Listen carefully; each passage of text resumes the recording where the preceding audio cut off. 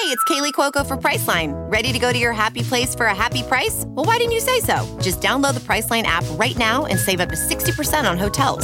So whether it's Cousin Kevin's Kazoo Concert in Kansas City, go Kevin, or Becky's Bachelorette Bash in Bermuda, you never have to miss a trip ever again. So download the Priceline app today. Your savings are waiting. Go to your happy place for a happy price. Go to your happy price, Priceline.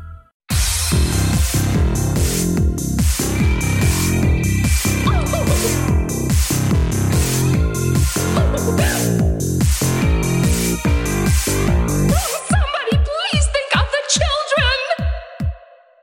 For some reason, I just really wanted to scream boo at you and scare you. I don't know why. Terrified's got me in a little shit mood, huh?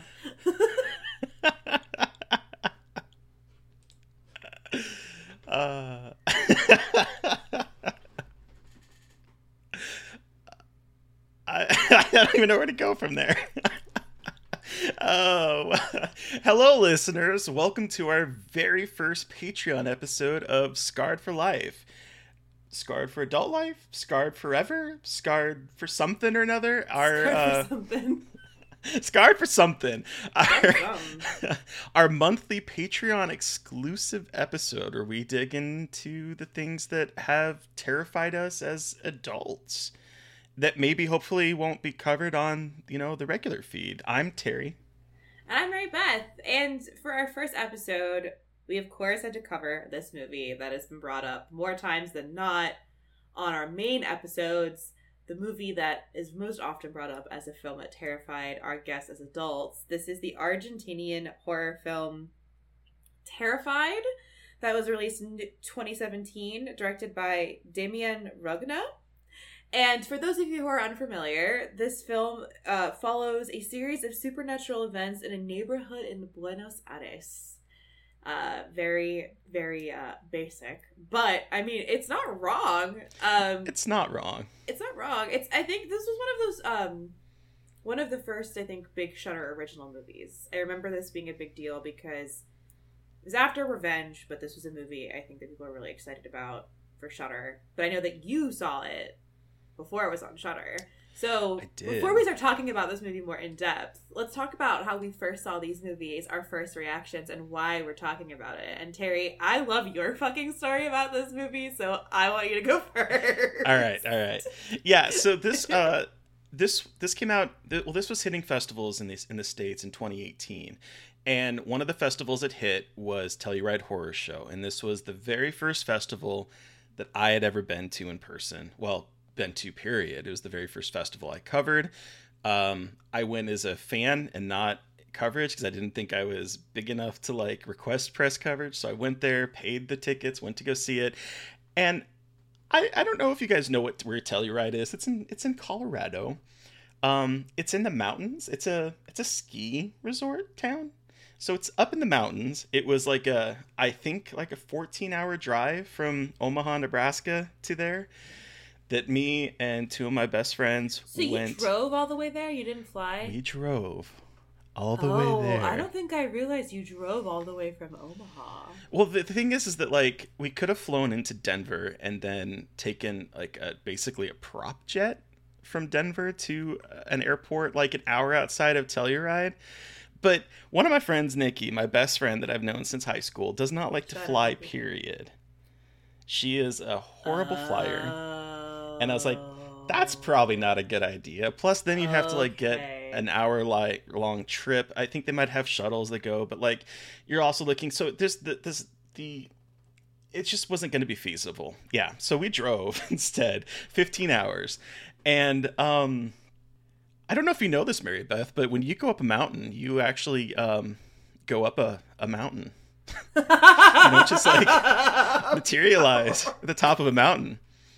And if you're me and you're driving up to Telluride and you are driving on basically the outskirts of the road and about 2 to 3 feet, at least that's what it looked like to me. It might have been 5, but we're not very far, is a cliff. No guard railing. No anything else. It is road, cliff. Oh, hello, trees that I'm seeing the tops of. Who sees the tops of trees? You, apparently. Yes.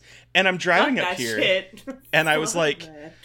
I remember specifically because I'm driving and I am having a panic attack. And I'm like, guys, this might be the worst time to tell you this, but I'm afraid of heights. And that is kind of a misnomer because I'm okay flying. I can look out the window flying. I'm okay on roller coasters, on things that shoot you up in the sky. Okay on that. But anything that, like, I feel there's really no protection, in this case, driving up a fucking mountain, my balls retreated into my body.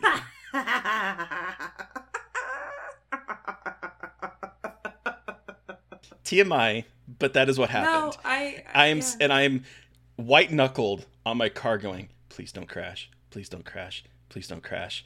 Thinking about how far down if I hit a ice, because this is in October too, no snow, but we're talking like getting into the winter months, and I'm like, please don't hit an icy patch. Please don't hit an icy patch. Because I'm like, what am I going to do? What is going to happen? Me and 3 friends gone off the cliff. Like, that is what is in my mind. So I bring this up because we get to the top of the mountain after a 15-hour drive that we did in one day. We get there, and we're at a high altitude. So high that, like, You might I'm drinking. feel good. I was going to say, you probably don't feel good. Or No. like, you just feel Exhausted. shit. Can't breathe very well because the high altitude, getting used to that. We think it's a great idea to drink that night. Then the next day, our first day at the festival. People who don't know, higher elevations, you get drunker faster. Then the first day of the festival, we're walking around this beautiful town because there's 3 different theaters and they're spread out across the town. So we're like having to hoof it to some places, and there's like a trolley that we can take sometimes. But we are spending the entire day going from movie to movie, and we're so exhausted by midnight. And Terrified is the last movie of the night. Oh, it was a midnighter? It was the midnighter. Let's just say we got inebriated. Yeah, you did. And if you know, you know. I'm not going to say it out loud, but if you know, you know. And I'm sitting in this movie, and I'm realizing, oh, fuck, this is not the movie to be inebriated in. I was absolutely fucking terrified and terrorized through the very first act of this movie. I was just like, what is even happening? My eyes were like drooping because I'm so tired, but at the same time, like wide open, like, I can't handle this. What am I watching? What is happening? What is going on? I wasn't quite sure if it was making things worse or better because everything seemed to be very slowly happening. But at the same time, I'm like, I can't handle this. And I was looking at my friends and I'm like, I don't know if I can watch this entire movie. Like, I'm just like fucking panicking in the movie theater. Was there like a moment specifically that, like, I mean, the movie just kind of starts like and doesn't stop, but was there a moment that like really fucked with you, or at least was the one that was like, run? There were 2. The first was that we're opening up and the woman is slamming her head against the walls of the bathroom, and part of me was, because I was inebriated, I was sort of giggling because I was like, I can't believe this is happening. What is You're going like, where on am I? Because she looks like she's on like a conveyor belt, just like bash, and then bash, and I'm just like, this is either very hilarious or this is the most horrifying thing I've ever seen. And then it was the scene that just broke me was the scene with the kid at the table. And we'll dig into this more in depth. Mm-hmm. That we're staring at him. And again, time is moving so slowly that I'm just like, is this kid going to move? He's going to move. Why isn't he moving? What is happening? We're still sitting staring at this kid. When is he going to move? And then when the milk got spilled over, I was like, no, I need to get out of here. But I was surrounded by people on both sides. I'm like, I can't go anywhere. I am stuck in this fucking hellhole. And I'm like, I can't handle this. I cannot handle this. And I think I might have fallen asleep. I'm not quite sure because I don't remember a whole lot of some of the middle part of this movie. But it was just a fucking nightmare, Mary Beth. I could not handle it. And I was like, why did I do this? Why did I make that decision? And that was my first viewing of this, which is why I definitely wanted to talk about this. But I know you have also seen this movie, and this is also one of your choices. So what is your first time watching this movie? Mine's way less fun than yours. Mine was I watched it by myself when I was living in Chicago. So when I lived in Chicago while I was in grad school, this came out on Shudder. Mm-hmm. Grad school for me was a lot of staying inside and smoking weed and doing homework by myself. Which is not much different than what I do now. Let's be perfectly honest, as myself. But I had heard that it was like on Shudder. I'd heard amazing things about it. I'd heard it's so scary, and I was like, all right, it's Friday night. I am going to watch a scary fucking movie. I'm going to turn the lights off. I'm going to put on my noise canceling headphones, and I'm going to get fucking scared. So the part with the man under the bed. Yeah. So what I was doing, I was watching it at my desk. Okay. So it was like my desk was next to my bed and I was in my desk chair. As soon as my bed was up, so it wasn't like there was more space for storage underneath. So as soon as the bed stuff started happening, I was like, fuck that, and moved to my bed with my bed in the corner. My bed was in the corner, so I had my back to the corner so I could see all parts of my room and know what was going on. Like, I had to see it. I didn't turn the lights on, but I at that point was like, this is actually really scary. Like, they weren't lying. Like, this actually is pretty fucked up. So, yeah. I was not expecting it to be so fucked. It lives up to the hype. It does, though. And, like, that was my story. I was sober, though. I was stone cold sober when I watched this the first time. And it still scared the shit out of me. So my story is not as fun as yours, but it definitely, like, I tried to set this, I had the atmosphere going for it, because I knew I wanted to be scared. And sweet, merciful Christ and a cracker scared the shit out of myself. Well, I don't know what's worse, watching it in a movie theater full of people or watching it by yourself in your bed in the dark with noise canceling headphones. Like, I'm biased. I think it's the one I did. I honestly do too. Because then I was like, well, no, I have to go to bed and there's no one watching it with me to talk to me and talk me off the ledge. I definitely, like, put on, like, Jenna Marbles YouTube videos afterwards. I was going through a Jenna Marbles phase when I was in grad school. It happens. 10 years too late. But, yeah. I mean, I just can't imagine that is a kind of the perfect movie to just be kind of curled up in your bed and watching with noise canceling headphones, because it's so fucking terrifying. It really was. It was a good move, I think. It was, and I'm glad I experienced it that way. I mean, like, I love doing that. I mean, a lot of us horror fans love doing that, and it's just so cool when you can actually have that moment where you're like, oh, I am terrified. Like, I am legitimately terrified. Like, it did that trick. And, and I actually hadn't watched it again until today when I rewatched it for the first time since I first saw it. And I think I realized that what this movie does, and I mean, I think we're gonna dig into it more specifically, but as like an overall thing, I think what this movie does incredibly well is tap into childhood fears, because there's like the man under the bed. You know, we're introduced to him as the guy is like pulling his covers up and kind of peeking over the bed, which I did as a kid. I still did it. I have a box spring, so we don't have like anything under the bed, but I used to do that. Yeah.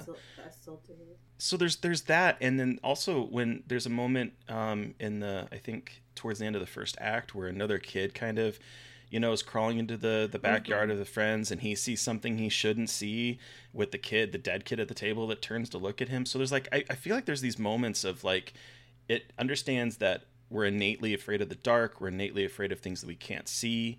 That kind of mood that really, on this watch, I was like, yeah, this really kind of brings me back to being a kid and watching something that, it's that high that I think we chase from being a kid and watching something that absolutely terrified us. It brought me back to that kind of same feeling of like, I don't feel safe. So I'm glad you brought that up, because I kind of wanted to, I wasn't sure when we wanted to talk about this, but I'm going to bring it up now before we go into specific moments. But I was thinking about, like, what makes this movie so scary. Trying to think about what makes this movie so scary. Aside from the fact that there's, like, you know, scary shit happening, and, like, but what makes it so terrifying? And I think something that stood out to me is this movie is always jump scaring you. This movie is always throwing things at you. So there is never a moment to relax. And No. we say that a lot about horror movies, but I think this is one of the best ways I've seen it done in a horror movie, is that, like, you are programmed from the beginning that you will not be able to predict when something is going to fucking jump out at you. So you are constantly on edge. You are constantly ready to be scared. And I think that this puts you in that headspace so quickly that you're ready. And by ready, I mean you're not ready, but, like, you're prepared and stressed, and that kind of thing. So I think that is what makes this movie so scary. And I think that it's almost to its detriment, I will say. And I'll say this now, is that I think it, and I think you wrote this in the notes, Terry, and I couldn't have agreed more with what you said about how it's not really character driven. It's like, it's meant to be a spectacle. Like, this movie was made to be a spectacle, but I think it knows that, which is why it works so well. Like, this movie wants to keep throwing this weird shit at you. Like, it's meant to make you shit your pants every 5 seconds. Like, and, you know, a lot of movies get knocked for shit like that about these jump scares, but I think there's just a little bit more going on here, that it's not just jump scare fodder. It's jump scare fodder with a little bit of extra sprinkled in. Well, and I would say that the jump scares are earned. Like, it's not like, it's not like a cat that jumps, or some, you know, your love person that puts their hand, your loved person? What the fuck? I went with it too. I was just like, you love person. I'll fucking, yeah, sure. You know, like, a loved one putting their hand on your shoulder, like, just appearing out of nowhere. I'm going to call Steve my love person now.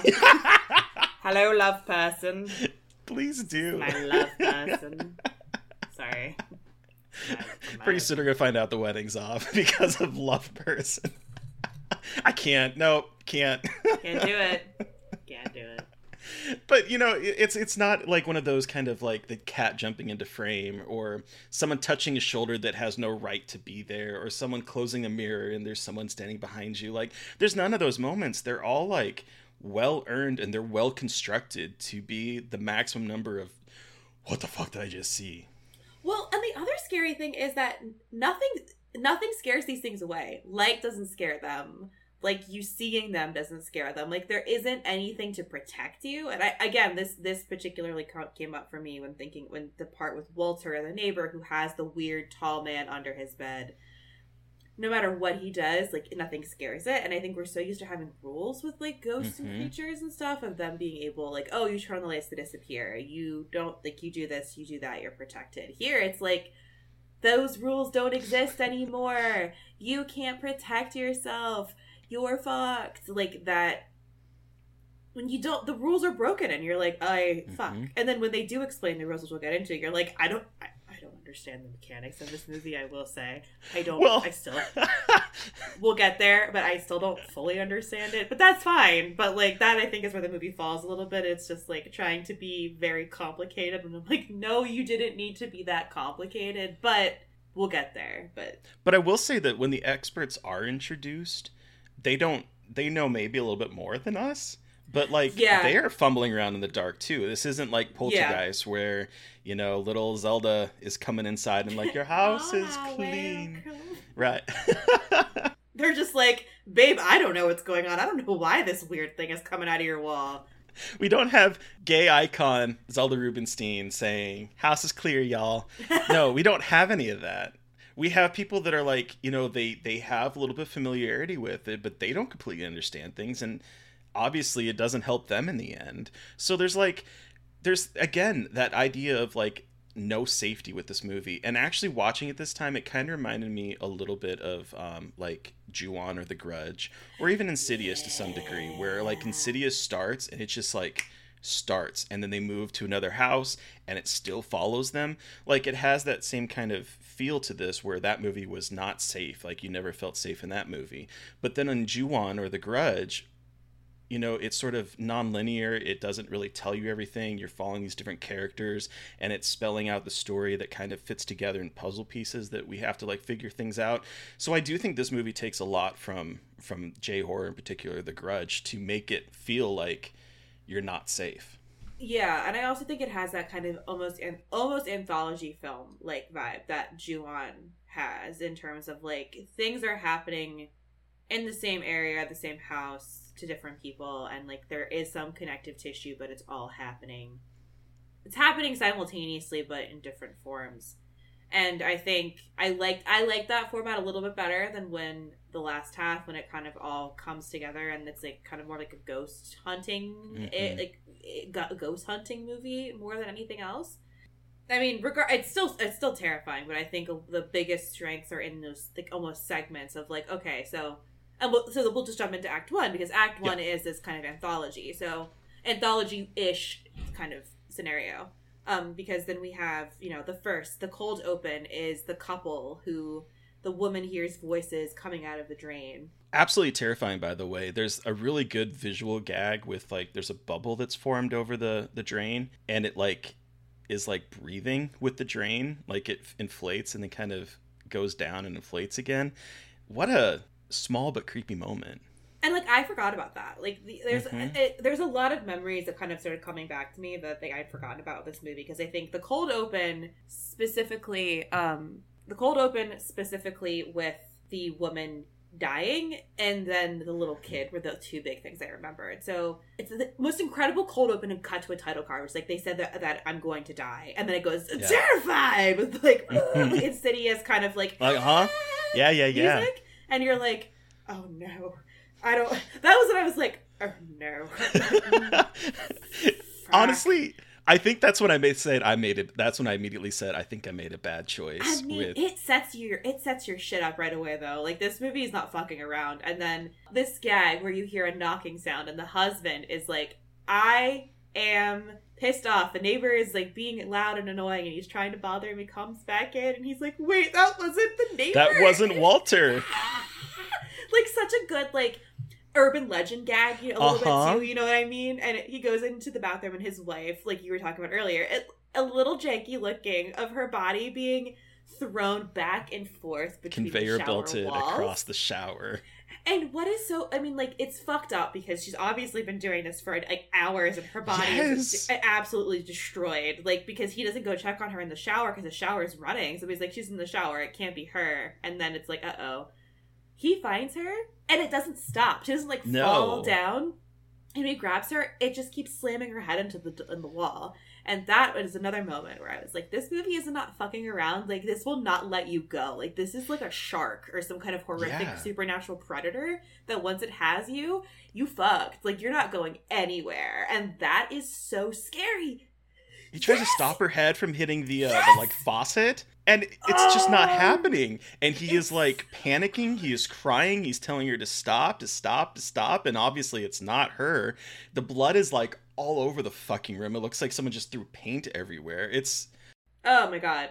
But it's like, I think the kill, iconic, and the sound design. I mean, like, and I didn't clock the score at this part either, because the film has a pretty big score to go. Oh, it's very bombastic. These jump scares, but the score at the beginning, where it's not as like jump scare, is like kind of this creepy droning sound that I hadn't remembered, and that is just as uncanny because you don't know what's going on, and it just adds to the confusion and the chaos of whatever is brewing here. And I mean, like, this entire segment just really starts their shit off strong. Like, you're ready to go. Yeah. And I think it kind of plays with convention a little bit because, you think of like a haunted house movie and you hear the knocking, it's like, oh, something supernatural's happening in the house, right? And then it kind of goes from there, like Poltergeist. It starts small, chairs are moving across the floor, that kind of shit, right?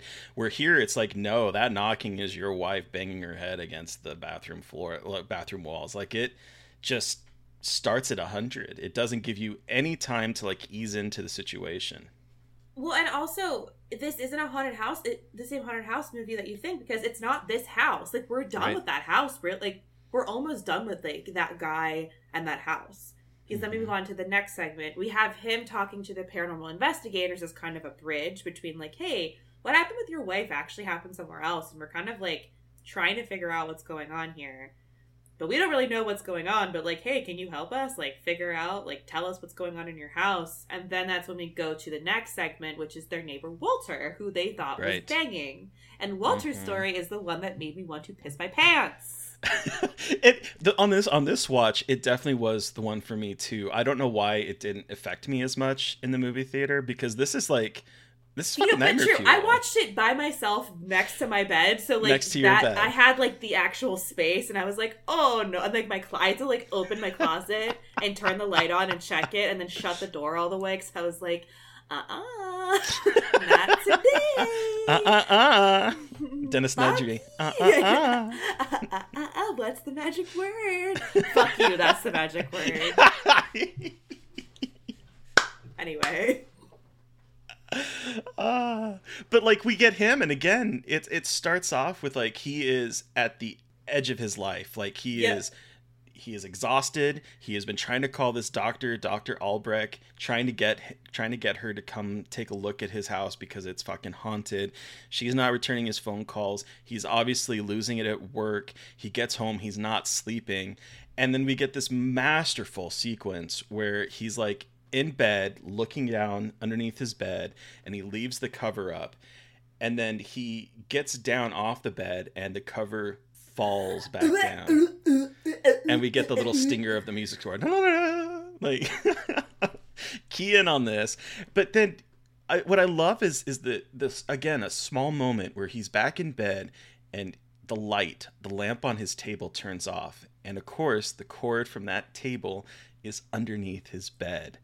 And so he has to reach down under his bed to plug it back in, and you're just waiting for like a hand to grab his wrist. But no, that doesn't happen. And that's where my laptop charger was under my bed, and I had to plug in my laptop charger while I was watching this movie, and I was like, I'm fucked. My hand is gonna be eaten.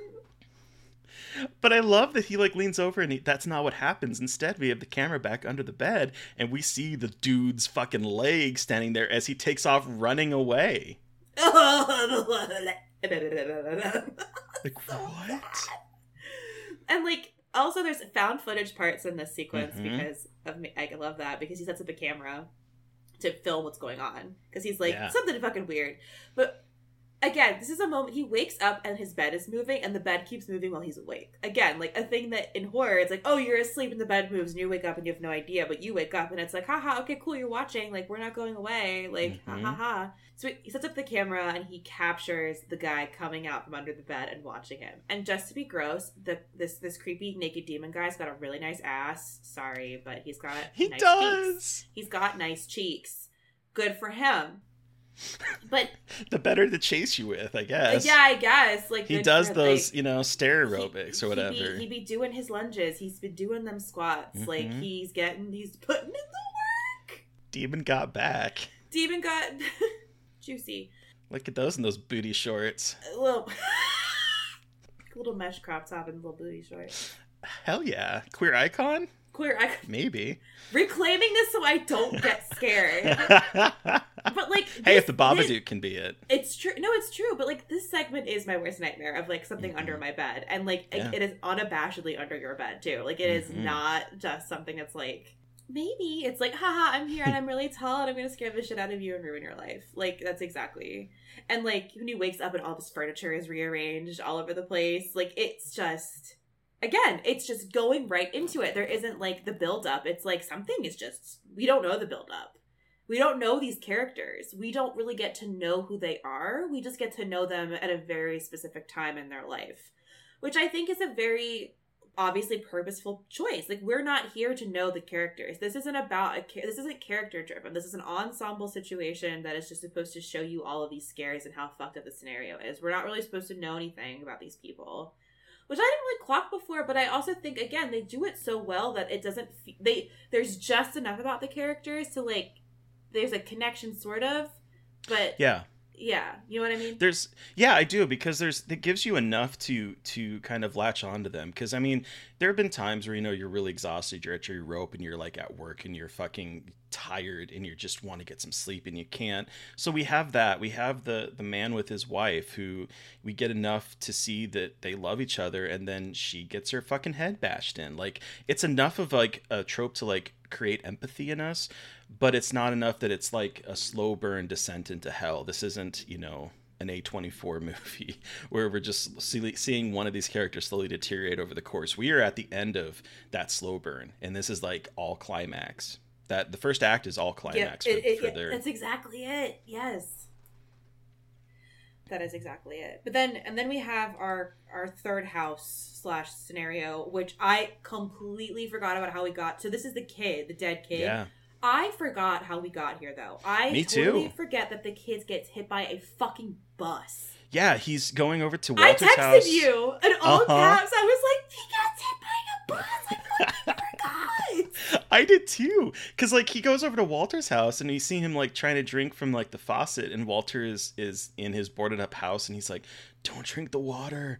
Get out of here. Yeah. And it made me think that there's, like, it kind of increased this idea that, like, there's an infection in this Yes, the place. contagion. I was thinking about the contagion aspect.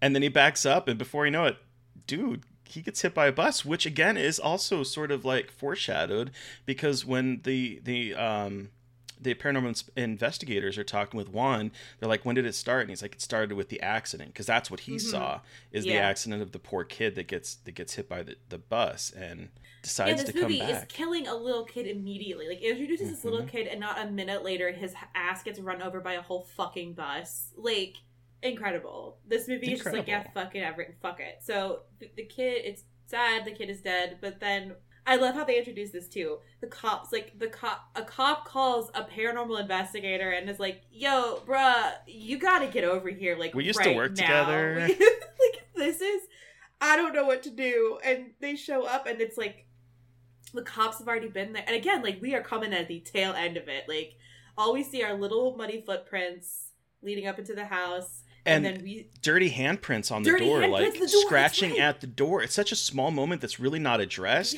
because they address the footsteps moving up the fucking house, but they don't address the fact that there is like someone is pawing mud on the door. It's never really focused on, but that's such a small little environmental detail that I was like, ooh, what is going on here? Yeah. And so they finally kind of show what happened, and the little boy is just sitting at the dining room table like nothing happened, but he's fucking rotted corpse. He's dead. He's very dead. He and is the cop so dead. is like, and like, of course I want to be like, oh, the mom went crazy and like buried the kid, but they're like, the mom doesn't have dirt on her. There's no trace of decay. The kid's got dirt under his nails, like he was buried. Yeah, he like, it's bloodied, like it's rubbed raw. And so they're just which is horrifying. Oh, exactly. Like, what is going on? And then the cop is like, my people have seen him move, and I have seen him move. And right away, he's like, I have seen him move. Like, this is not okay. Like, there is something very wrong here. The guy's like, well, just blame it on the mom. Like, they were just like, okay, let's lie about it now. And I'm like, let's bury it again, and just pretend that nothing happened, so that the mom doesn't get locked away in a crazy bin, is basically what he says. And on top of this, the cop that calls the paranormal investigator, his name is Funes. He has been seeing Alicia, like they have a romantic relationship together. And the moment he starts talking about it is when the kid knocks over the glass of water and the glass of milk. And it's almost as if like this kid is not happy that he is hanging out with his mom. I know. I got that, and I didn't remember that from this time. Me neither. Like, oh, I like that little like added thing of like, fuck you, man. And then everything. This is kind of when everything starts coming together into a more like cohesive linear narrative. Is we have this like this paranormal investigator sees Albrecht outside taking photos of the house across the street, Walter's house. And we know that Walter was trying to call her to be like, help me. And he sees her and he's like, hey, also you should come see what's going on over yonder, because boy, I got something for you to take photos of. It's not contained in one place, lady. Yeah. Hey, by the way, we got a reanimated corpse of a little boy just chilling. You want to help me put him in a freezer? I know they put this body in the freezer because it does make sense a little bit, because they want to like move the body. By this time it's like daytime. They want to move the body when no one's gonna see them taking a fucking 10-year-old decomposing corpse out. I get it, but also it's a little like, okay, this is kind of fucked up that you are stuffing this body in a freezer in the backyard. What is happening? And so it's like, okay, so we've seen all of these three things happen they're like, all right, something fuckaroni is going on here. So we're gonna... Wow, look, we have 3 paranormal investigators. Luckily, we have 3. Luckily, we have 3 to split up between these houses. So each paranormal investigator gets a house, and then Fuentes goes with his colleague to one of the houses. And they're like, okay, cool. So we're going to, like, just figure out what's happening here. And so we start... This is where things start falling apart a little bit in terms of, like... Yeah. Trying to now give an explanation to what is going on here. Like, why is it going on, like, in 3 houses? Why, like, what's spreading it? What is going on here? And, of course, we still get a shit ton of scares. There's an incredible moment where they're in a kitchen and the house starts sucking the blood out of one of the paranormal investigators. Yes. And I forgot about that. Where they're like, wait, it's sucking. And you hear the... Like, yeah, because like they walk in and there's silverware dangling from the cupboard, yes. And it like pierces Rosentalk's hand and sticks him into the cupboard, yeah. And then you hear the sucking sound and you can actually see the blood like moving upward as opposed to dropping, and it's like such an inventive, cool little moment that so, just like again the ambiguity about this movie of like giving these weird moments of like, this is happening, we don't know why, we're not going to give you a visual, but it's going to add to the mystique of like, there is something much bigger here than like a ghosty. Like, this is not Casper, this is not a poltergeist, like this is something much weirder. And then that's when we get diving into like some other weird time space shenanigans that I don't really understand. I'll be perfectly honest. I don't get it either. I still don't. I think that's fine. I think they're like interdimensional beings and they all exist at the same time, but then they also want to come into our more purposefully come into our world. Yeah, right? And they love blood because apparently they have to clean up the blood really quickly, and time moves that's quicker in the house. I didn't understand the time dilate. I guess because like we hadn't heard anything like this happening with previous. We didn't hear about time dilation from other people or like anything like that. So they start putting together these theories, and I was like, I don't quite understand where that's coming from, but like, okay, like sick. But I will say, when they discover this, it's a really cool gag where Fuentes is on the phone with with Jono. And Jono's like, "Are you in a window?" And he's like, "No, I'm in the kitchen." And he's like, "I see a guy in the window, but not always." So there's like a pane. It's like almost like it's like part of the window pane. On one side of it, there's no one in the window, and on the other side, there's a creepy scary thin man. So it's like, I think a really awesome visual representation of like something fucky is going on with time, space, dimension stuff, and it's a really cool visual gag to really set that up in a really fascinating way. And then we get a jump scare because the moment the camera pans across one, it's like right in front of fucking Jono's face, and I jumped. I knew it was coming, and I still jumped. Les shit my pants. Les shit my pants. Les shit my pants, they say. As the French would say. As the French would say. So that, yeah. And so I think that introduction of the concept was really awesome visually speaking. The follow through, still not totally sure it worked for me, but I think I loved the way they set it up with that visual. Yeah, because they're talking about darkness, light, two realities sharing the same place and time, darkness and light. And I'm like, okay, you were saying a lot of mumbo jumbo that. Well, and I was like, but things were happening at night and during the day. But then it also seems like at one point, Fuentes falls into another dimension, but that is like, it all gets a little bit unclear when things start coming out of walls and have glowing green eyes and things like that, and talking about how they're infecting the water and making nests in the water and things are growing out of the water. And I was like, wait, where did that come from? Where did we get that information? Talks about dimensions organized like an orange. Water is the channel used by microscopic beings. They can use our body. And that is when the hand reaches through the crack in the wall and it smashes her goddamn head. Smashes her. Oh, I forgot about that part. That was incredible.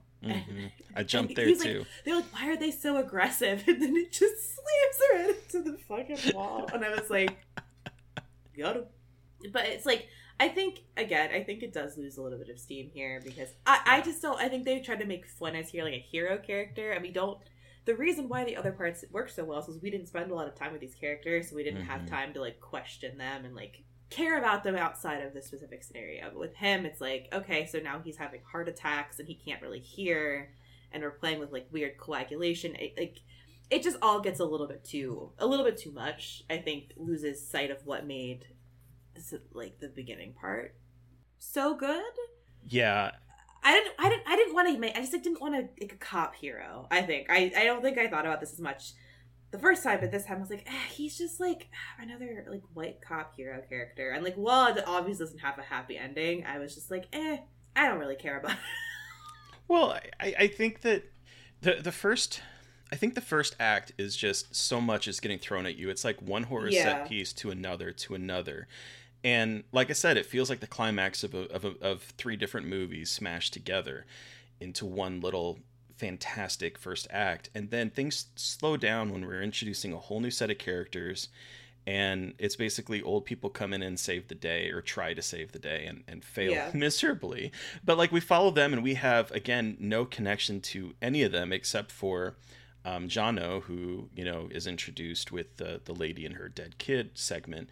Yeah. But like the pacing kind of slows down after a very kinetic first act that I on this watch I was a little bored, I would say, with the second act. It didn't hit me as much as I remember it doing on the first watch. I think I started to see a little bit of the seams, I think, of the storytelling in terms of that narrative aspect of it.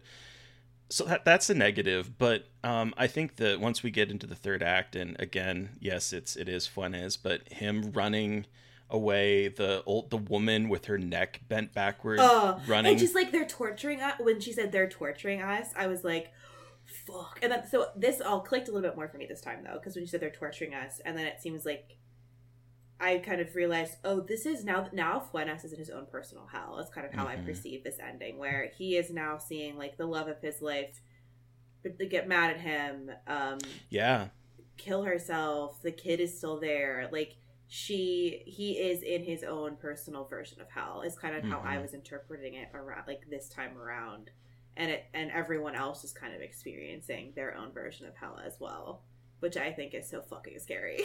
Yeah, no, it's still, even though I think some of these narrative beats don't necessarily work as well as the first act, there are some really disturbing aspects to it, and that is one of them. Him seeing the woman that he's been, you know, having a relationship with, you know, blaming him, saying that, you know, like, you stuffed my kid in the you know, the refrigerator, all that kind of stuff is deeply disturbing on like not on a visceral level, not on a you know, horrible things are getting smashed against wall level, but like on this is some fucked up mental psychological horror stuff. Again, like thinking about like we're torturing us part and like his I think that again, like it does kind of get lost a little bit at the ending, but there is something really fucked going on there with like the way this is all coming together. And then we have our final shot or our final sequence where this guy from the first, it kind of is it's like a bookend. The guy from the first segment at the beginning, more investigators are coming to talk to him about, like, have you seen this guy? Like, what did I talk to you about? And he goes, did that guy come with you? And he points to the back. And they're like, who are you talking about? He's like, he came in here with you. And then it reveals one of the investigators who looks like he's been horrifically burned. And he starts moving chairs. And the final shot is that fucking chair coming out the camera. Yes, which is such like, a great, you know. It's such a good... But the thing is that like, so the director Demian, yes, maybe, he has been working on a sequel to this, and he had been writing it ever since that first one happened, and his idea would be that it would start right after the first one finished, so seconds after you see this chair flying into the screen. He's like, he wanted to pick up immediately there, and he says also you get to know a little bit about what's going on in this town, but it's not his main interest to explain it, nor does he want it to be the audience's, but he wanted to like pick up literally where the first movie ended. This movie, I think from what I understand, it sounds like it's kind of tied up with some rights issues because when it got bought, so like Netflix and Shudder acquired the original, then they got offered to shoot the remake. And he says one of the things that he fought for was having a chance to do a sequel to the original film because the studio gets to own everything, the characters, the music, the brand, and so on. So he's like, so while I'm the first option to direct the American sequel, you never know what's going to happen. And he wanted some leverage. If they do, because there's been talk about them remaking this film, and there's one moment in this that I was like, this would be kind of cool to do. And it would be if you were to, instead of remake it, back in that, when the investigators are first talking to Juan, they're like, this happened in the US in 1998, and there's a lot of similarities. And because there's that line, and that's why they brought Rosentalk in that first segment. Yeah, that's and he right. brings up it happened in America in the 1998. Yes. That would be a fucking awesome way to do American version of this movie. That would be so good. Because then it would be like a prequel. That is what, if you're going to listen, movie producers, if you are listening to this and you're a Patreon, well, thank you for subscribing to us and supporting independent podcasting. But also, if you wanted to do American remake, do this instead and make it in the US. Make it like a... I would be very down for that. And again, it makes sense. It's not like some weird shoehorn thing.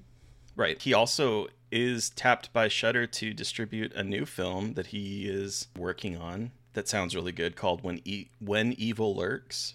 Oh. It's about two brothers in a small village that discovered a man infected by demons who seems about to spawn more evil. And trying to get rid of the monstrosity, they incidentally make everything considerably worse. And that was supposed to start filming this year. Oh, fuck. And it's already been picked up by Shudder, so that would be amazing to see. He knows how to do scares, so I cannot fucking wait. I'm so glad we revisited this movie. It's so good. Like, even when things fell apart a little bit, it's so good as shit. It's so scary. Like, it still got me. Like, yeah. I mean, the first act is... and I honestly think that when people think about this movie and think about being terrified by it and the things that really jumped out at them, I believe it's the first act. I agree. I think so, too. I think the first act is where, like, a majority of these really incredible scares do kind of reside. Because it's what I remember. In fact, when I was watching this, and I was like, oh, this is happening all very quickly. And then the kid part, for some reason, I thought the kid part was much, much, much, much later in the movie. Okay. It's again because I'm pretty sure my idea of time was really fucked up by this point. Oh? Yeah. And I forgot how long the stuff was at the end. Like with the paranormal investigation stuff. Yeah. But I mean...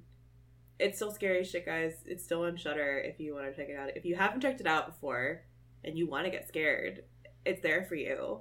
And if you just want to get scared again, rewatch it. It's there. Spooky season's here. It's time to start rewatching that scary shit. It's like it's a perfect Halloween watch.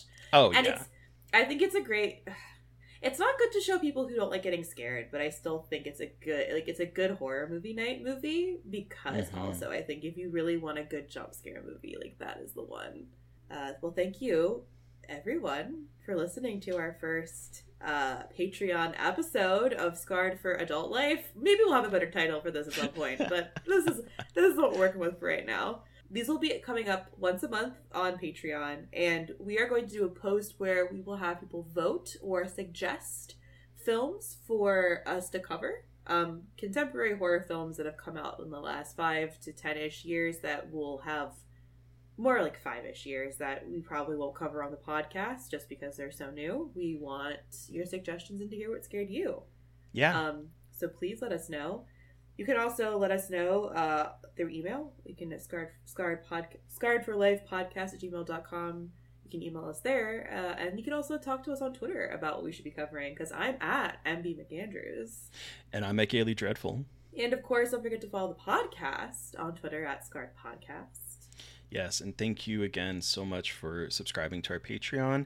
It means a lot to us to have that extra funds to help, pay for some of the costs so that we can keep creating content for you. It is really nice. So thank you for that. So if you like this, share it and let people know that we have a Patreon now. Would love to get as many people on this as possible. So thank you so much. And again, thank you to Eric Power for our artwork. Thank you to Sean Keller for our music. We're still using all that stuff here. And thank you to all our patrons for listening. Please stay safe out there. And most importantly, stay creepy. And until next time.